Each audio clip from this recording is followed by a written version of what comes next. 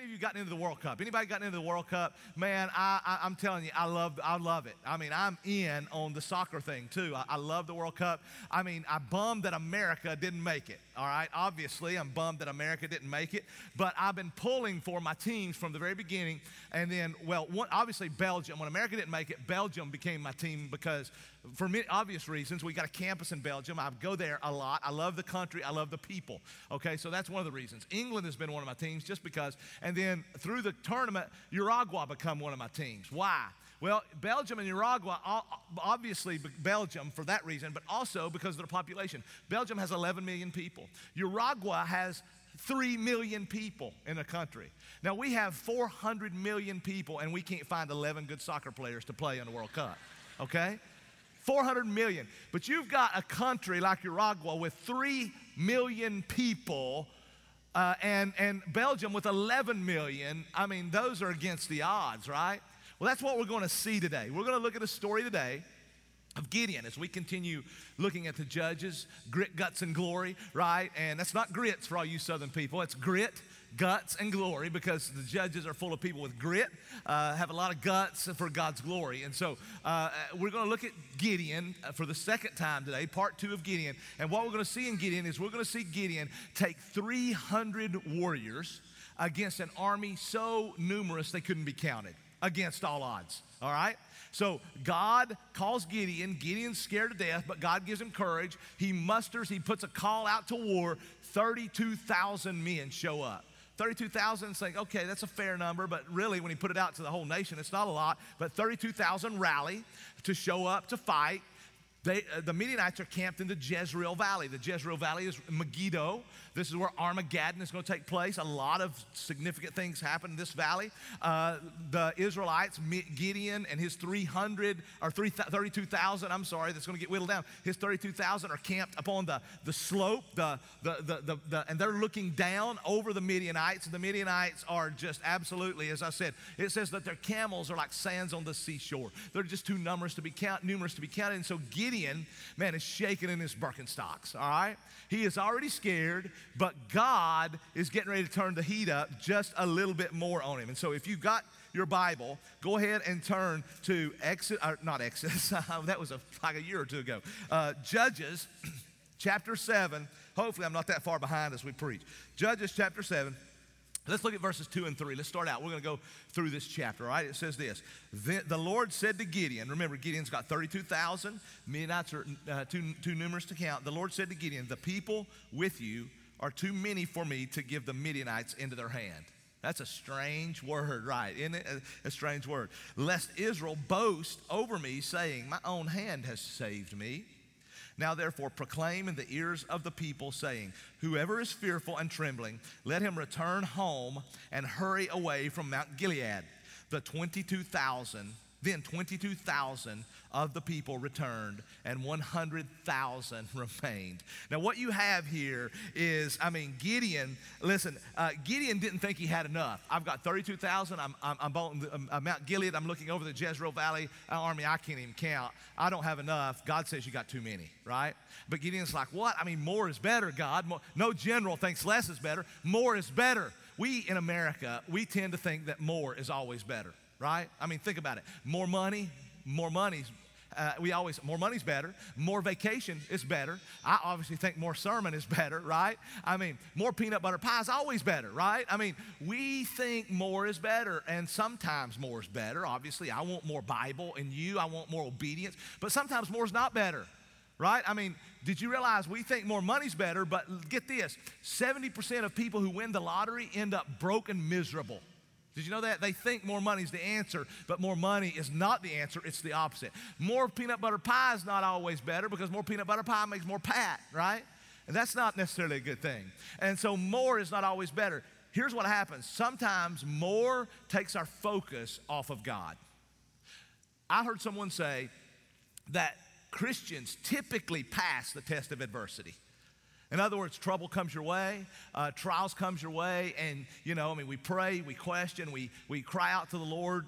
Christians typically pass the test of adversity, but more than likely, or more times than not, they do not pass the test of prosperity. When they have more money, all of a sudden, man, I get to take my focus. It's easy to shift my focus from God. When I have more things, when I have more of this or more of that, it's easy to shift our focus from God. That's what's happening here. God says, Gideon, you got too many men. If you win this battle with 32,000, although you're outnumbered, Israel can get the big head and begin to think, wow, I mean, we're so much better. Look at what we did, right? And so God gave him a test to whittle them down. And he said, listen, here, Gideon, what I want you to do. I want you to gather all the men together and say, hey, if you got feathers in your tail, you can get onto the house, right? If you're a chicken, go to the house. And I believe that in Scripture, I believe God, the coward. Here's the thing about fear. Fear will spread through camp like the plague. It's contagious and it will spread. You put a few fearful people and man, it'll begin to affect the whole thing. And so God said, if you're afraid, if you're a coward, you can get onto the house. Now Gideon, if we remember Gideon from chapter 6, Gideon would have been the first to hit the road because he was afraid. God, I'm the least in my family. My family's the least in my tribe's the least in Israel. I can't do this. He was afraid. But here's what happened. God gave him a word. God said, Gideon, go. God promised his presence. I am with you. God's word and God's presence is transformative. God's word and God's presence will transform you, okay? And so Gideon, knowing how he was one chapter earlier, thought, I don't know if I want to say this because I don't know if there's going to be any men left. But Gideon obeys the Lord and he says, if you're scared, man, if you're a chicken, you can go on home to mama, right? 22,000 men kicked rocks. So he's now had 32,000, 2/3 plus of his men have walked away. He's got 10,000. Listen, that sounds so eerily similar to churches all over the world, specifically in America today, is that here's what's happening. So many people are too afraid to live in obedience to the commands of God. I mean, so many people, there's so much hostility toward Christianity today. Christian values in our country are being attacked like no other time in the history of America. Right? I mean, you've got abuse that is rampant in all forms, whether it's sexual abuse, physical abuse, emotional abuse, promiscuity, divorce. Every 26 seconds in America, a child is aborted. Okay, we're obviously in a moral crisis, and here's what we need. We need Christian men and women running to the front lines of the battlefield. But what we have is, all over America, is you have a lot of Christians that are like Gideon's 22,000. They're tucking tail and running away from the battle. I mean, how else do you explain 90+% of Christians never share their faith? 90-some% of Christians never tell anyone about Christ. Most men never lead their family by reading, praying, singing. Most don't. How do we, how can we explain not sharing our faith, not reading our Bible? How do we explain that, most Christians are undercover? If I went to your work, if I went to a lot of Christians' work and I said, hey, I'm so-and-so's pastor, would they be shocked? I mean, somebody, I didn't even know he went to church. I didn't even know she was a Christian. If I went to your school, so many Christians are undercover. How much further do we have to sink into the moral abyss before Christians stand strong and run to the battle line? That's what we see here is God says, tell them to go home, and 2/3 left because they were afraid. Fear keeps so many people from experiencing the victories of God. And that's what happened. So there were so many cowards that day. There were so many cowards. And then Gideon said, if you want to leave 22,000 left. And he's thinking, now I've got 10,000 against an army so numerous, I can't count them. But God's not through. He's going to turn up the heat a little bit more. Let's look at verses 4 through 7. In verses 4 through 7, it says, and the Lord said to Gideon, the people are still too many. Boy, that's confusing, confounding, isn't it? There are still too many. Take them down to the water. Take them down to the water, and I will test them for you there. And anyone of whom I say to you, this one shall go with you, shall go with you. And anyone of whom I say to you, this one shall not go with you, shall not go. So he brought the people down to the water, and the Lord said to Gideon, everyone who laps the water with his tongue as a dog laps, you shall set by himself. Likewise, everyone who kneels down to drink, and the number of those who lapped, putting their hand to their mouth, was 300 men. But all the rest of the people knelt down to drink water. And the Lord said to Gideon, with the 300 men who lapped, I will save you and give the Midianites into your hand. And let all the others go, every man to his home. So here's what happened. God has just whittled them down from 32,000 to 10,000. I'm sorry, he's had 22,000 leave. They got 10,000, and Gideon's like, man, this doesn't make sense. But now God says, Gideon, you still got too many. And Gideon's like, are you kidding me? Listen, folks, here's what I want you to understand. When God calls you to do something, it's very rarely ever going to make sense. Okay? It's very rarely going to make sense. Most of the time, if God's hand is in it and God's call is in it, it's going to absolutely scare you to death because you're going to look at it and you're going to say, there's no way I can do this. Okay? There's no way. And now God says, Gideon, you still got too many. And so take them down to the water and I'll separate them for you there. He says, those who lap like a dog separate from those who put their hand in the water and bring it to their mouth. Okay? Now, what is this all about? What is that test all about? Well, a lot of commentators say, well, that's really nothing. It's just how God separated them for Gideon. And I mean, I don't agree with some of those commentators because I don't believe, for instance, God does anything arbitrarily. I believe if God was going to do that, he'd have just said, get these people, call out these tribes, whatever, send them home. I believe God here, he's already separated the cowards because the cowards, those who want to follow, but they're cowards, will never experience the victories of God. But now here I believe God is separating the careless from the committed. Because here's what happened. Those who would kneel down, if you think about it, those who kneel down when they get to drink down to the stream, you don't have a cup with you, right? And those who are going to put their face in the water, man, what have they done? They have just taken their eyes completely off of the enemy and all of their surroundings. They have just absolutely made the bodily desire and a bodily urge take precedence over the mission. Because they put their face in the water, they don't know where the enemy is. An enemy can come up, sneak up behind them, chop their head off, and they wouldn't even know it. They're careless. But then those who got down on a knee and put their hand in the water and they brought it up to their mouth, man, they were aware. They never lost sight. You see, they were thirsty, which is a real instinct.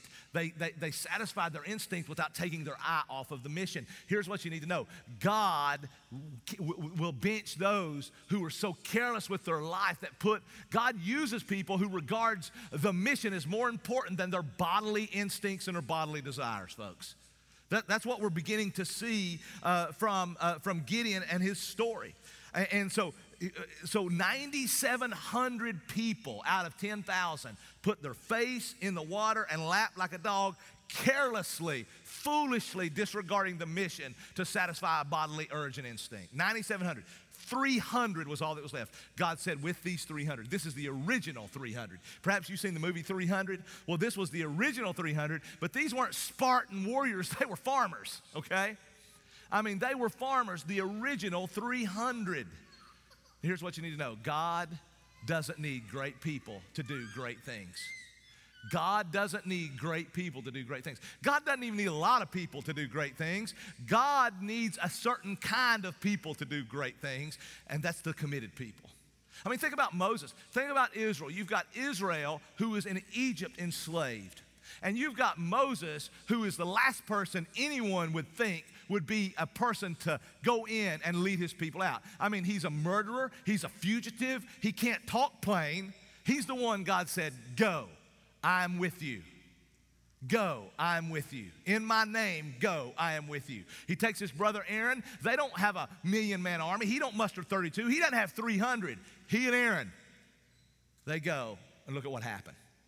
I mean, think about David, this young shepherd boy that God calls to do something with Goliath. You've got the Israelites on one side of the valley of Elah. You've got the Philistines on the other side of the valley of Elah. You've got the giant Goliath in the middle. And he steps out and says, hey, man, anybody want to take me on? We'll just represent our countries and we'll fight. And whoever wins the battle, right? I mean, this tall, massive giant. And there's no one in Israel committed enough. They're cowards.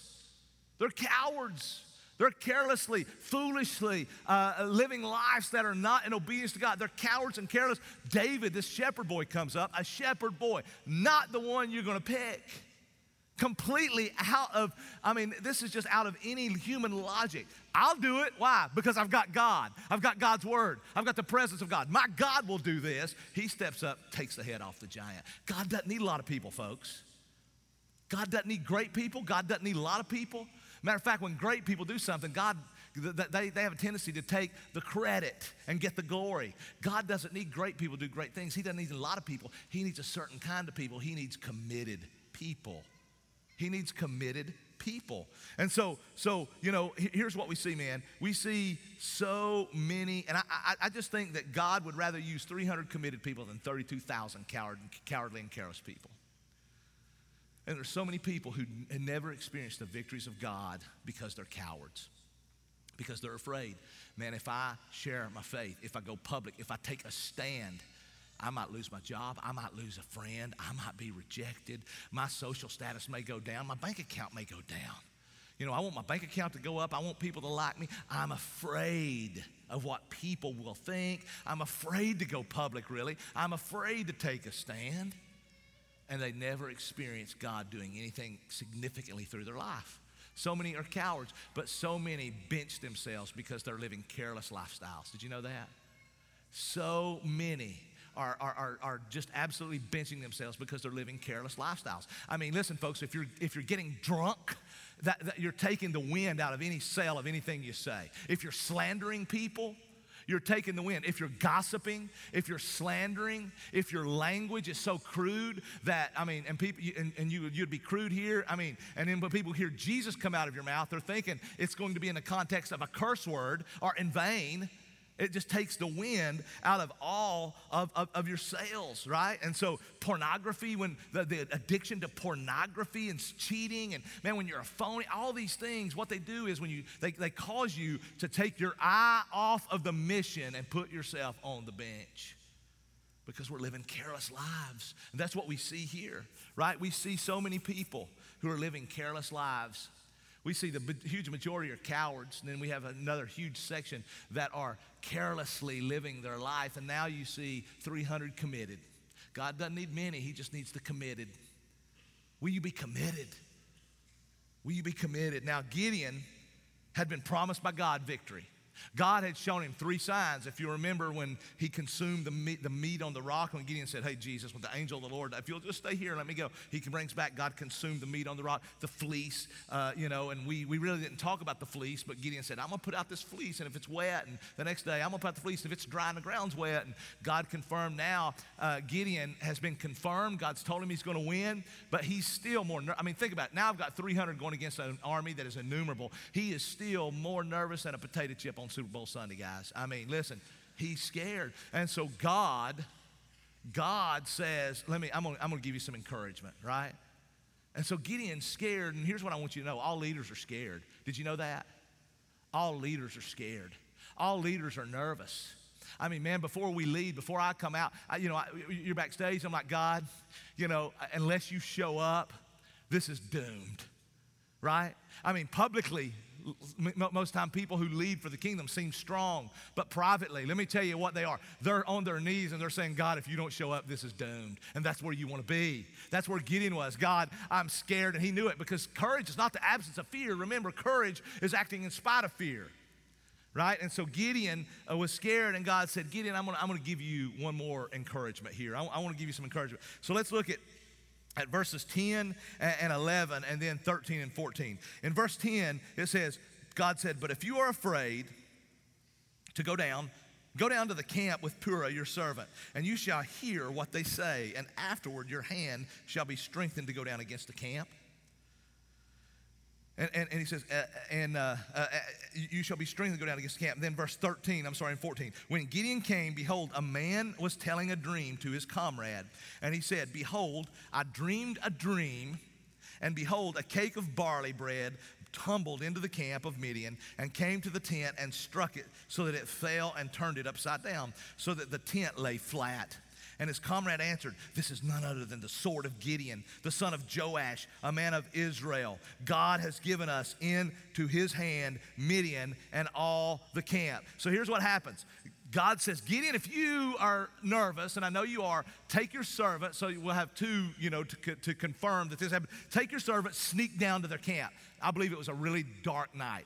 Right? There's some nights when the full moon is shining, when you can look out your window and, man, you can see a long way in the night. You don't even need a flashlight outside. There's other nights where you need a floodlight because, man, it is like pitch black dark. I believe this was one of those nights for a couple of reasons, okay? And hopefully you'll understand why I think that as it folds out. This is one. Gideon sneaks down with Purah, his servant. He sneaks down to the Midianite camp. Remember, they're down in the valley, in the Jezreel Valley. He's up on Mount Gilead. He sneaks down to where he's within earshot. I mean, man, I believe he's almost breathing on some of the Midianites and as they're sitting around the campfire before they go to bed. And he is down and he's listening. And one of the guys said, hey, I had a dream the other night.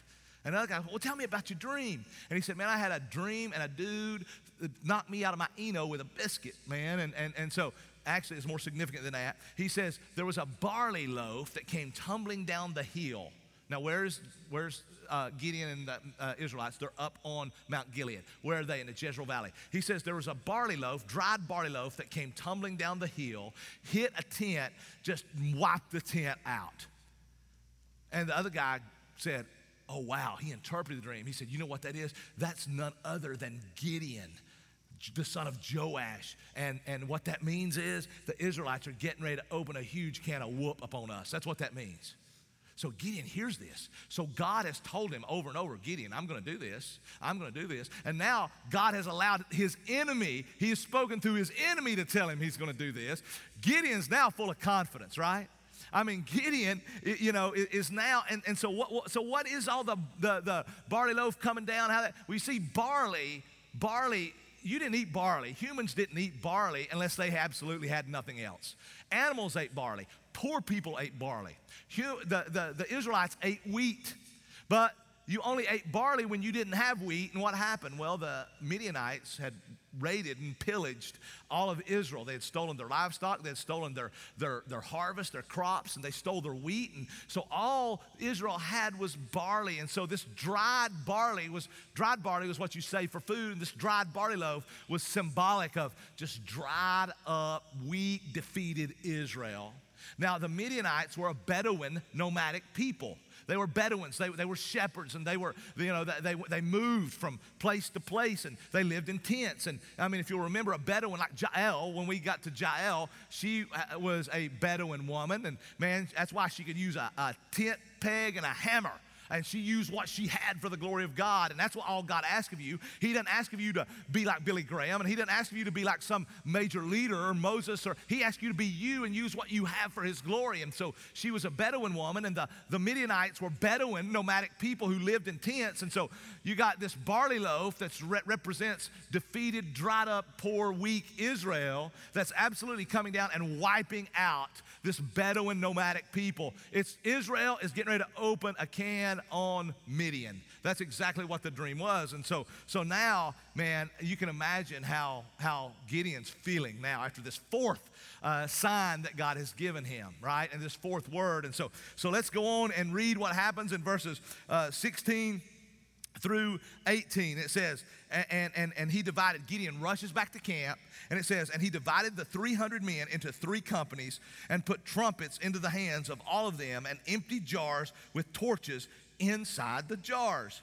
And he said to them, look at me and do likewise. When I come to the outskirts of the camp, do as I do. When I blow the trumpet, and when I blow the trumpet, I and all who are with me, then blow the trumpet also on every side of the camp and shout for the Lord and for Gideon. Now, what we see here is Gideon, he goes back to camp just full of confidence now. I mean, I've got 300 people. I can't count them. But, I mean, we're outnumbered a whole lot to 1. They don't have odds for this. It doesn't make logical sense. Right? I mean, it doesn't make sense. I'm scared to death. It's like God telling you, hey, quit your job and move to a country that doesn't even have a Starbucks. That doesn't make sense, right? I don't know how I can do that. That doesn't make sense. That's like God telling your kids to move, and you're like, wait a minute, that's my kids, and I'm scared for. That's like God telling you to do something. It doesn't make sense. 300 against, but God has spoken, and God has promised his presence, and God's word and God's presence transforms. Now Gideon has heard, he gets back to camp, he's full of confidence, and he goes, and he's got 300 men. I don't know how it's going to happen, but I know God is doing this. That's a beautiful place to be. I cannot do this. I don't know what's going to happen, but I know God's going to do it. Man, that right there is a place of trust and faith, and that's where you need to live. That's where it's exciting. Okay? And so Gideon, he goes back and he takes his 300 men and he divides them into 3 companies, 3 different groups. And he says, guys, we're getting ready to go. He says, get ready. And he divides them into 3 groups and he arms them like the SEAL Team 6. I mean, man, he gives them swords and spears and RPGs and grenades. And, man, they've got night vision and they've got all this stuff because it's pitch black. Right? No. He divides them into 3 groups and he arms them with clay pitchers, torches, and trumpets. I mean, they don't have a sword. They don't have a spear. I mean, the guys are like, hey, a torch. I mean, what are we going to do, blow their eardrums out? What are we going to do with a torch? Beat them in the head with a torch? I mean, what is this all about? Doesn't make sense. It absolutely does not make sense, folks. Following God, when God commands you to do stuff, it just most typically doesn't make sense. Wait to have sex before our marriage. That don't make sense in our world, right? Give my income. That don't make sense in our world, right? I mean, surrender, quit my job. That doesn't make sense in our world. Forgive someone. That doesn't make sense in our world. Stay with my wife stay with my husband if he was like, if he cheated on me. I mean, because all you friends that don't know Christ say, get out, right? And it's like, oh, wait a minute, God's forgiven you. I mean, that doesn't make sense in our world, right? I mean, things of God doesn't make sense in our world. That's why the scripture says that only a man of the Spirit can understand things of the Spirit. Only a woman of the Spirit can understand things of the Spirit. It doesn't make sense. So Gideon, he arms them with a torch, with a clay pitcher, and with a trumpet. And he says, do as I do. We're going to get to the outskirts of the town. And you would think, I've got 300 people. Now, if I'm the general and I'm going on human logic, I'm not been to war school or anything, but here's what I'm thinking I would do. I'm thinking if I were going to go into battle with 300 men against so many soldiers I couldn't count them, I'm at least going to go in stealth mode. I'm going to army crawl. Guys, we're going to get down. We're going to put the ghillie suits on. We're going to put the weeds in our hair and everything. And, man, we're going to army crawl, and we're going to go in. It's dark. We got to be quiet. Do not blow this trumpet. Do not blow it. Do not light that torch. You're going to be quiet. We can't be seen because at least we can sneak up, man, and maybe we can get 300 or 400 of them before they just rout us and kill us. We're going to be absolutely stealth. Is that what Gideon did? Man, let's see. Let's look at verses 19 through 22. In 19 through 22, it says, so Gideon and the 100 men who were with him came to the outskirts of the camp at the beginning of the middle watch. That's very important. At the beginning of the middle watch. And when they had just set the watch, and they blew the trumpets and smashed the jars that were in their hands. Then the 3 companies blew the trumpets and broke the jars they held in their left hand, and the torches in their right hands, the trumpets to blow. And they cried out, a sword for the Lord and a sword for Gideon. Every man stood in his place around the camp, and all the army ran. They cried out and fled. When they blew the 300 trumpets, the Lord set every man's sword against his comrade and against all the army, and the army fled as far as Beth Shittah toward Zerarah, as far as the border of Abel Maholah by Tabath. And let me stop there. And so rather than stealth, Gideon goes opposite. I mean, rather than stealth, Gideon, rather than army crawling in and being quiet, not blowing trumpets, they surround the camp. You got 100 here, 100 here, 100 here, and man, they're surrounding the Midianite camp, and it's large because all the numerous people. So they're surrounding the camp, and rather than going in, like quiet and sneaking in from all angles and just like, okay, guys, here we go. I mean, man, they come in louder than life. They started, Gideon said, when I blow my horn, you blow your horn and smash your jar, light your torch, and you say a sword for the Lord and a sword for Gideon. And folks, they didn't even have swords, okay? Now think about that. So what is that all about? Why would you not go in stealth? Well, because here's what was happening. In that day, the trumpet, let's talk about the trumpet. We're talking about a shofar, all right? We're not talking about the thing, with the buttons that you push and I mean, we're talking about a shofar, woo, I mean, the shofar. I don't know if that's how it sounded, but imagine it was. So, probably a lot better, but a shofar was very significant, as we said to Israel. I mean, if you'll remember, if we go back, Ehud blew the shofar, and he rallied the people. And the shofar, it was a great symbol of God preserving his covenant-chosen people, because it was like, it went all the way back to Abraham when he was sacrificing Isaac, and he put him on the altar in obedience, and he was about to sacrifice him, and God said, stop, don't lay a hand. And he looked up, and there was a ram caught in the thicket by its horns. And so the ram's horn, he sacrificed the ram. The ram's horn became a symbol of God's preserving his covenant-chosen people, and they began to blow the shofar in significant times, like in the year of Jubilee, every 49th or 50th year. Jubilee, the land went back to the original owner no matter what had happened, and it went back to the original owner because it was saying, God was saying, look, you really don't own the land, I do. It's not your land, it's mine. So it went back to the original owner to remind them. And so now, as Gideon is taking the land back, as God is taking the land back, it's like blowing the shofar, it's like the land's going back, but also it had some military significance. When you blew the trumpet or the shofar, it was generally one trumpet or one shofar per battalion, because that's how they communicated. You can remember back, during the cavalry days, and they communicated. They didn't have, comms, and they wasn't, in their ears, and they wasn't communicating by radio. They communicated through trumpets, and the cavalry charge and all that kind of stuff. So you would have one horn, one trumpet per battalion of people, and torch per battalion of people, so that the communication was clear and consistent, right? You didn't want everybody having trumpets, because everybody blowing the horns and be sounding different horns, and what are we doing? One per battalion. So now think about it. You got all these 300 people, and they all have trumpets in their hands.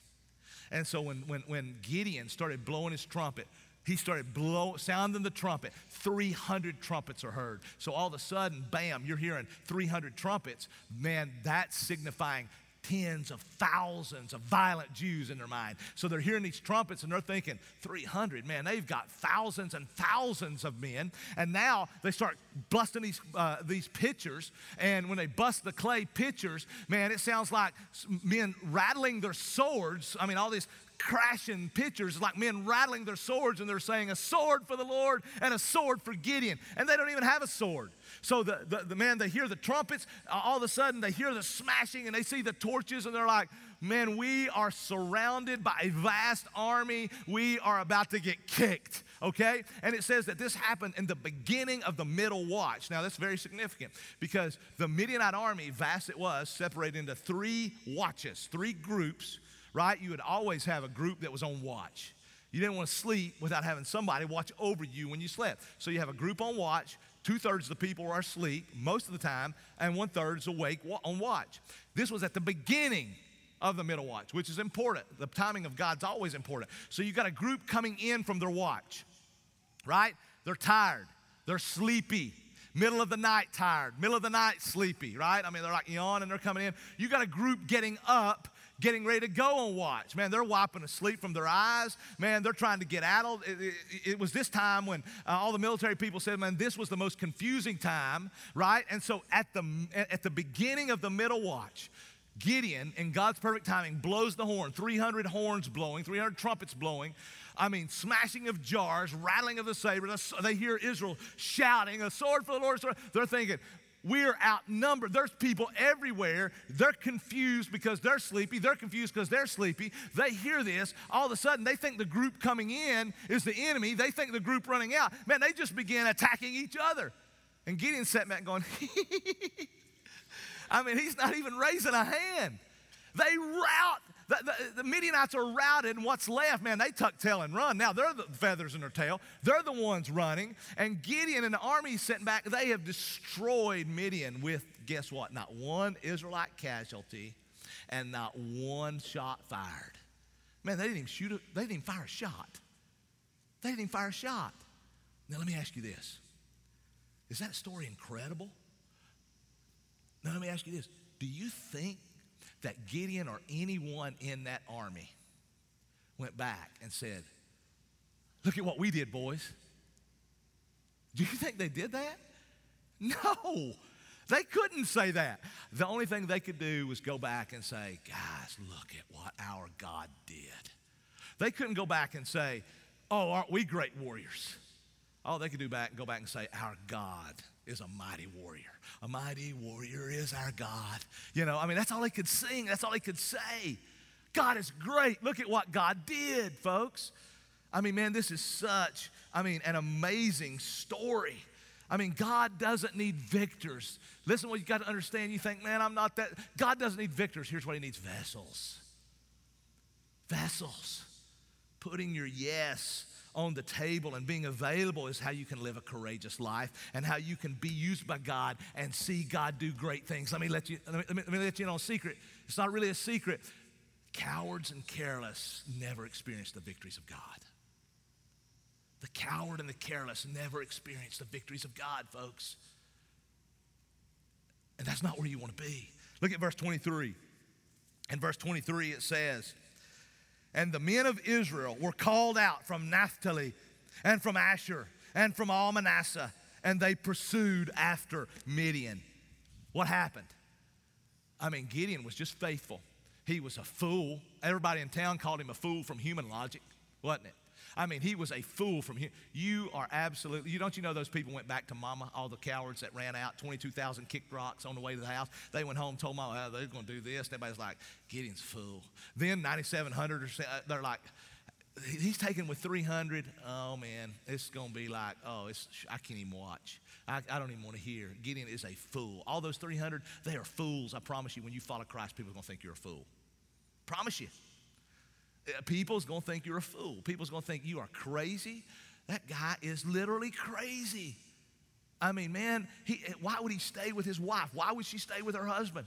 Why would they do that? Why would they give that money? Why would they quit their job? Why would they go on the mission? Why? Why? That's what people are always going to ask about people who are committed to following God. You're crazy. And so here's what happened. They thought they're crazy, and then all of a sudden when they step out, Gideon says, man, that's what God said. That's what we're going to do.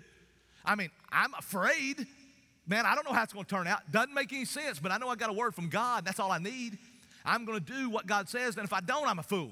Listen, I'm telling you that if Gideon would not have went into that battle because he had a word from God, he was a fool for not going, okay? And so Gideon went because he had a word from God. He went into that battle. And all those people who thought he was fools, when they saw what God did, they didn't say, oh, Gideon is amazing right here. God's awesome. And then what happened? When they saw a man lead and 300 other leaders lead, and then they stepped up and said, man, we want to follow. We want to follow that. And then everybody else started getting involved. That's what happens when people lead. When you step up, you don't know who you're inspiring. When you step up, you don't know how many people are going to jump in and say, whoa, that's crazy. And then they see it happening, and they're like, man, alive, that's gutsy. He's experiencing life. I'm coasting. Man, I'm Groundhog Day-ing here, right? Following God's not Groundhog Day, okay? I'll promise you, you don't know what's coming. And when you lead, it inspires people, and people follow. And when you lead by simply taking a stand, you lead by walking away from a conversation sometimes. Right? You lead by saying, no, I'm not living that way. No, I'm not going to be a part of that. You don't have to lead by rallying the troops and preaching on a stage. You lead by living a life of holiness, living a life that is committed, right? Holiness doesn't mean perfect. It means a life dedicated to the Lord, a life committed. That's how you lead. And so what do we learn from this, man? Here's some great things. First off, here's what I want you to understand. Salvation is not for the strong, okay? Some of you here today, you're not a Christian. You hear this story, it's like, what? Salvation is not for the strong. Matter of fact, the strong cannot be saved. Let me explain that. If you think that you're here and you're not a Christian and you think that you can do anything to get salvation, man, you can be good enough in your power. You can earn it by you can memorize the entire New Testament, and that's not going to give you salvation. Okay? There's nothing in your power. All your works are like filthy rags, Paul says. Anything you can do is junk to God in your own effort, in your attempt to please him. It's like it stinks to God. God looks at that and says, that's keeping you from me. Strong people can't be saved, folks. Who is it? Weak people. People that say, I'm doomed, I'm helpless, I can do literally nothing. That's the people God can save. They throw themselves at Christ because they know I can't, but he can and he will.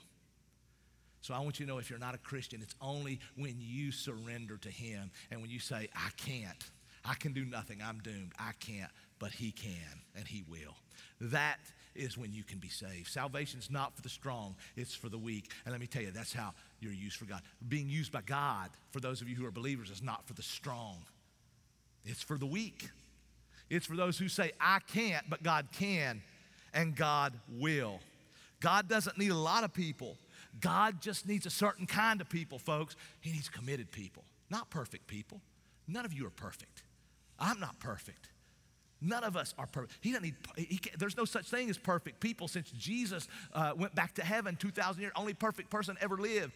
Adam had a few good days, right? Adam and Eve, no perfect people, committed people. Committed people, right? And listen, here's what happened. A lot of people rallied. 32,000 people rallied. But they didn't show up. 99% of them didn't show up. That reminds me a whole lot of a story Jesus told in Matthew 13 about a parable. It's called the parable of the soils, right? And he talks about a farmer planting. And this, I think, in the New Testament, and for us, the church world, this is what Gideon's experiencing here, because many people rallied, but not 99% didn't show up. And Jesus said, let me equate it like this. Jesus said in the New Testament, he talks about a farmer because he's talking to an agrarian society. He said a farmer was planting seed, and he threw out some seed, and you know what it did? It fell on ground that didn't take. It was just hard ground, and nothing penetrated it. And that's referring to the heart that is hard to Christ. And you can preach the gospel, you throw out the seed of the gospel, and it's like, bang, it just bounces off. Now, that's a hard heart to Christ, right? Happens all the time. Happens every Sunday. Happens every time the gospel is preached, to be honest. Then he says there's a different soil. The second soil is a soil that, man, the seed goes in and immediately it springs up. The gospel's preached and immediately somebody says, oh, I want that. I want Jesus. Heaven, hell, give me heaven, right? I mean, I get baptized, I pray a prayer, and then it says that, but the roots couldn't go in deep because it was rocky soil, and the heat comes out, and it just withers. Man, that's what we see a lot with Gideon. I mean, Gideon, it's like he's got 32,000, and he says, if you're scared, if you got feathers to your tail, just go into the house. 22,000 jetted. Why? Because, man, they had no depth. They had no depth because they were scared. The heat turned up, and they withered. And today in the church, you got a lot of people who, I want Jesus. Man, I'll get baptized, I'll pray. And man, they come out the gate and they're here, and a month later, a year later, it's like, I'll never see them again. Right? It's in every church, America, every church, right? The third soil is soil where the seed fell and the seed went into the ground, and man, the plant started growing up, and then it was seeming the roots were getting deeper, and all of a sudden, man, the thorns came up and just choked it out. And what's it Jesus talking about there? He's talking about, man, the people who said, yes, I want Jesus. Man, I want Jesus. I want to surrender my life to Jesus. Yes, amen. Let me pray the prayer. Let me get baptized. Man, let me join church. I want Jesus. But then, man, they start living. They go down. They go, oh, man, I really want to make a lot of money, and I really want to do this. The cares of the world, the thorns come in and begin to choke. Money, possessions, fame, position, I don't know, desires. All this stuff comes in and chokes them out. It's like, man, they're left on the wayside. It's people who live their life carelessly. It's people who live their life carelessly, and they bench themselves. It's those who elevate the desires over the mission. And when you elevate your desires over the mission, God said they can't fight, right? But God will do amazing things over those who are willing to die to themselves. That's why he said there's a fourth soil, which is the minority of people, by the way. There's a fourth soil, and the fourth soil, the seed fell, and this plant sprang up, and guess what happened? It says they produced fruit 100-fold, and 60-fold, and 30-fold. And folks, here's what I want you to understand. The seed that fell among the good soil and those who come up were committed, there was fruit bearing, and there was proof in the fruit that they had committed to Christ. Okay? There was proof in the fruit. Jesus told a parable much like this, right? I mean, those who elevate their desires over the mission, folks, couldn't fight. Those who were scared, those who were more concerned about their reputation, those who were more concerned about their life, couldn't fight. Jesus said, man, the mission needs to be most important, but those who elevated their desires over the mission couldn't fight, but God will do amazing things through those who are willing to die to themselves and take up the cross. Paul was talking like this. Paul was talking into the Philippians, in Philippians chapter 1, and he said, conduct yourselves worthy of the gospel. Conduct yourselves worthy of your calling.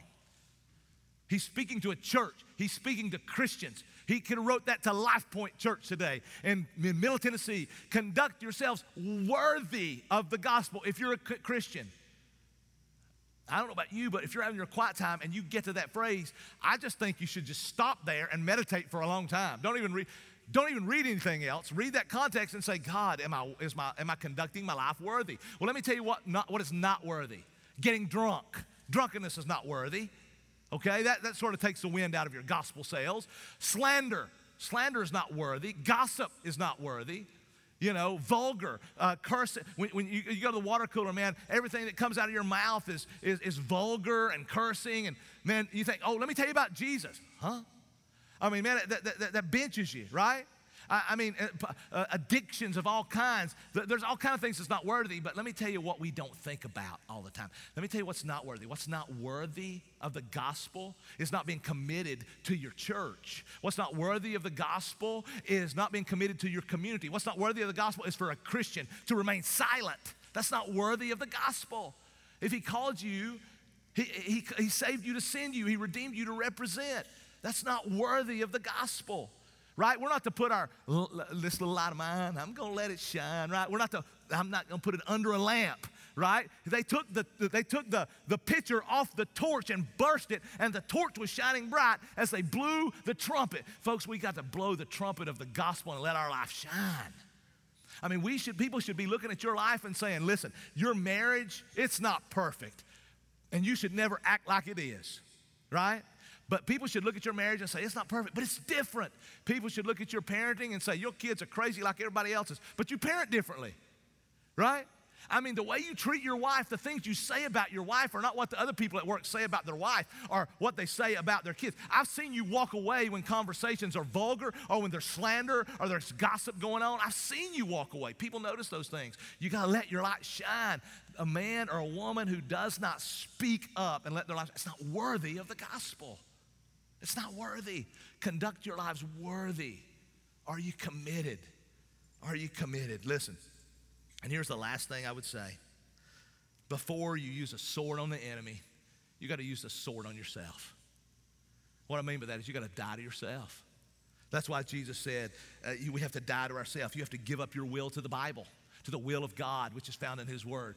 Give up your will to the will of the Bible. Give up your rights to the rights of the Bible. Paul found himself because he died to himself and went, guess what? Paul died to himself. He used the sword on himself, died to himself. He went on mission with God. He ended up in prison.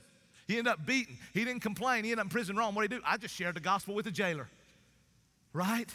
I mean, that's commitment. Listen, what if 300 people did this today? Imagine what would happen in our community and our world if, I mean, man, not a lot, just, man, a few hundred said, I'm committed. I'm committed. And here's the thing, man. Some are cowards, and here's what I want you to know. If you're a coward, God can give you courage. God can give you courage. Gideon was a coward. Moses was a coward. I can't do it, God. All the great heroes. So if you're a coward, that's not to say, oh, yeah, man, you should identify with everybody God used. God can give you courage, and that's not the absence of fear. That's, man, acting in spite of fear.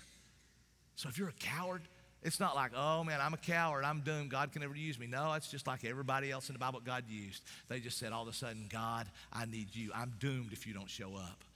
God can give you courage.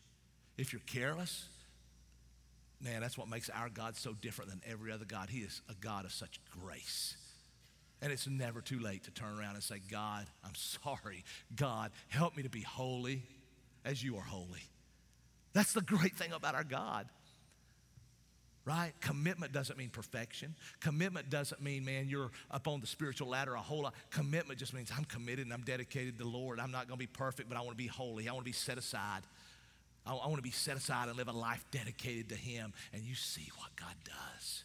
See what God does when you do that. People will begin to follow your example. You will not even know the number of people you impact when you live that life. One day when you get to heaven, maybe God will show you of all the people that said, man, if he's going to do it, I'm going to do it. I'm going to step out if he stepped out, if she stepped out. Are you a coward? Are you careless? Are you committed? If you're a coward, God will give you courage. And if you're careless, God can make you holy so that you can be committed. Right now, if you don't know Christ, we'd love to invite you to come back and we can help you to understand what it means to give your life to him. Man, this was a challenging message. And I believe for the church to respond, we all have to, use the sword on ourselves and die to ourselves. And here's why we can preach a message like this, to live a life like that, right? Because Jesus Christ went to the mat for you. He went to war. He went behind enemy lines, and he went to war for your soul. And he won, by the way. By him, he didn't take, an army. As a matter of fact, he could have had an army of angels to massacre people with a blink. But he went to war by himself to the point of saying, my God, why have you forsaken me? He went to war by himself. That's commitment. To sacrifice his life so that those who surrender to him can have life. So we're going to remember that right now in what we call communion, the Lord's Supper. So Jesus, he instituted this so we would always remember. God said the price for sin was death, and Adam and Eve died physically by God's grace, not immediately, but they did die physically because they sinned, but they also died spiritually, separated from God. And God said the price is death. That's why Jesus died. He died your death to pay the price for your soul if you surrender to him. That's why everybody's not going to heaven. God sent his son to die, and for everybody to just get in would trample on the death of Jesus Christ. But for those who surrender. And so Jesus went to war. He went behind the enemy lines. He was committed. You know what? He was a little bit afraid. He's God. But don't you remember in the garden? Father, if this cup, take it from me. I don't want to do this. But thank God he had the courage. And the Father gave him the courage to be obedient. Jesus was never careless. Never committed one sin. That's what made his commitment apply to our life. And so we want to remember that. And so here's what we're going to do. Our ushers are going to come forward, and they're going to hand out 2 little cups. And if you're a Christian, this is for you, because it's about his death and resurrection. And so it's for Christians. If you're a member of our church or not, if you're a Christian, you can partake with us, okay? Because this is about his death and resurrection. That's why it's for Christians. And so you're going to take, there's 2 cups. Take them both, a little piece of bread and one, and juice. We use juice because we know some folks have alcohol problems, and so we don't want to cause anybody that. So it's juice. You're safe, okay? And so it's juice, and it's a little piece of bread. Hold that. And Travis is going to sing as we pass it out, and then we'll come back and take it together. But when you're doing that, here's what Paul told the Corinthian church. Paul told the Corinthian church, because they were doing this, but they were off the rails, carelessly living life. Man, they were sexually off the rails. They were in every way. They would come together, and throughout the history of the church, they've used wine, okay? And so they were using wine, and they were doing communion. They were getting drunk on the Lord's Supper wine. They were gluttons on the Lord's Supper. And Paul said, what are you doing? Right? And he said, before you do this, you need to examine yourself. And so we want to give you the time to say, God, have I slandered anybody? Have I gossiped about anybody? God, forgive me for being fearful and not doing that because I was fearful. Forgive me for Lord, living my life carelessly in whatever way. We want to give you the opportunity to contemplate your life. And then we'll come back, and together we'll take the communion together to remember his death and his resurrection. Okay, and remember his sacrifice that makes it possible for us to live. Let me pray, and Travis will come, and the band, and we will pass out, and you contemplate and pray, and we'll come back and do it together. God, we love you. Thank you for your amazing grace. Thank you for your call, God. Thank you that when I have been coward in my life, you have given me courage, and forgive me for the times when, Lord, I didn't act. I remained a coward, God. I know that there's times when I've lived my life foolishly, God. I've lived my life carelessly, and I pray you would forgive me of that and help me to be holy. And I know that doesn't mean perfect, Lord. Help me to be holy. God, help me to be committed. And I pray that over this church.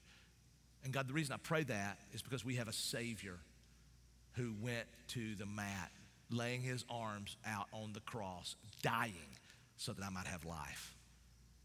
God, that makes no sense in the world. That's why you chose the unlikely judges. No one would think Ehud, a one-armed man, is going to do anything. Gideon, a coward. And you tell us that Jesus came and Lord, he didn't look like a king. He didn't look like anyone that would make people stand up and go, wow.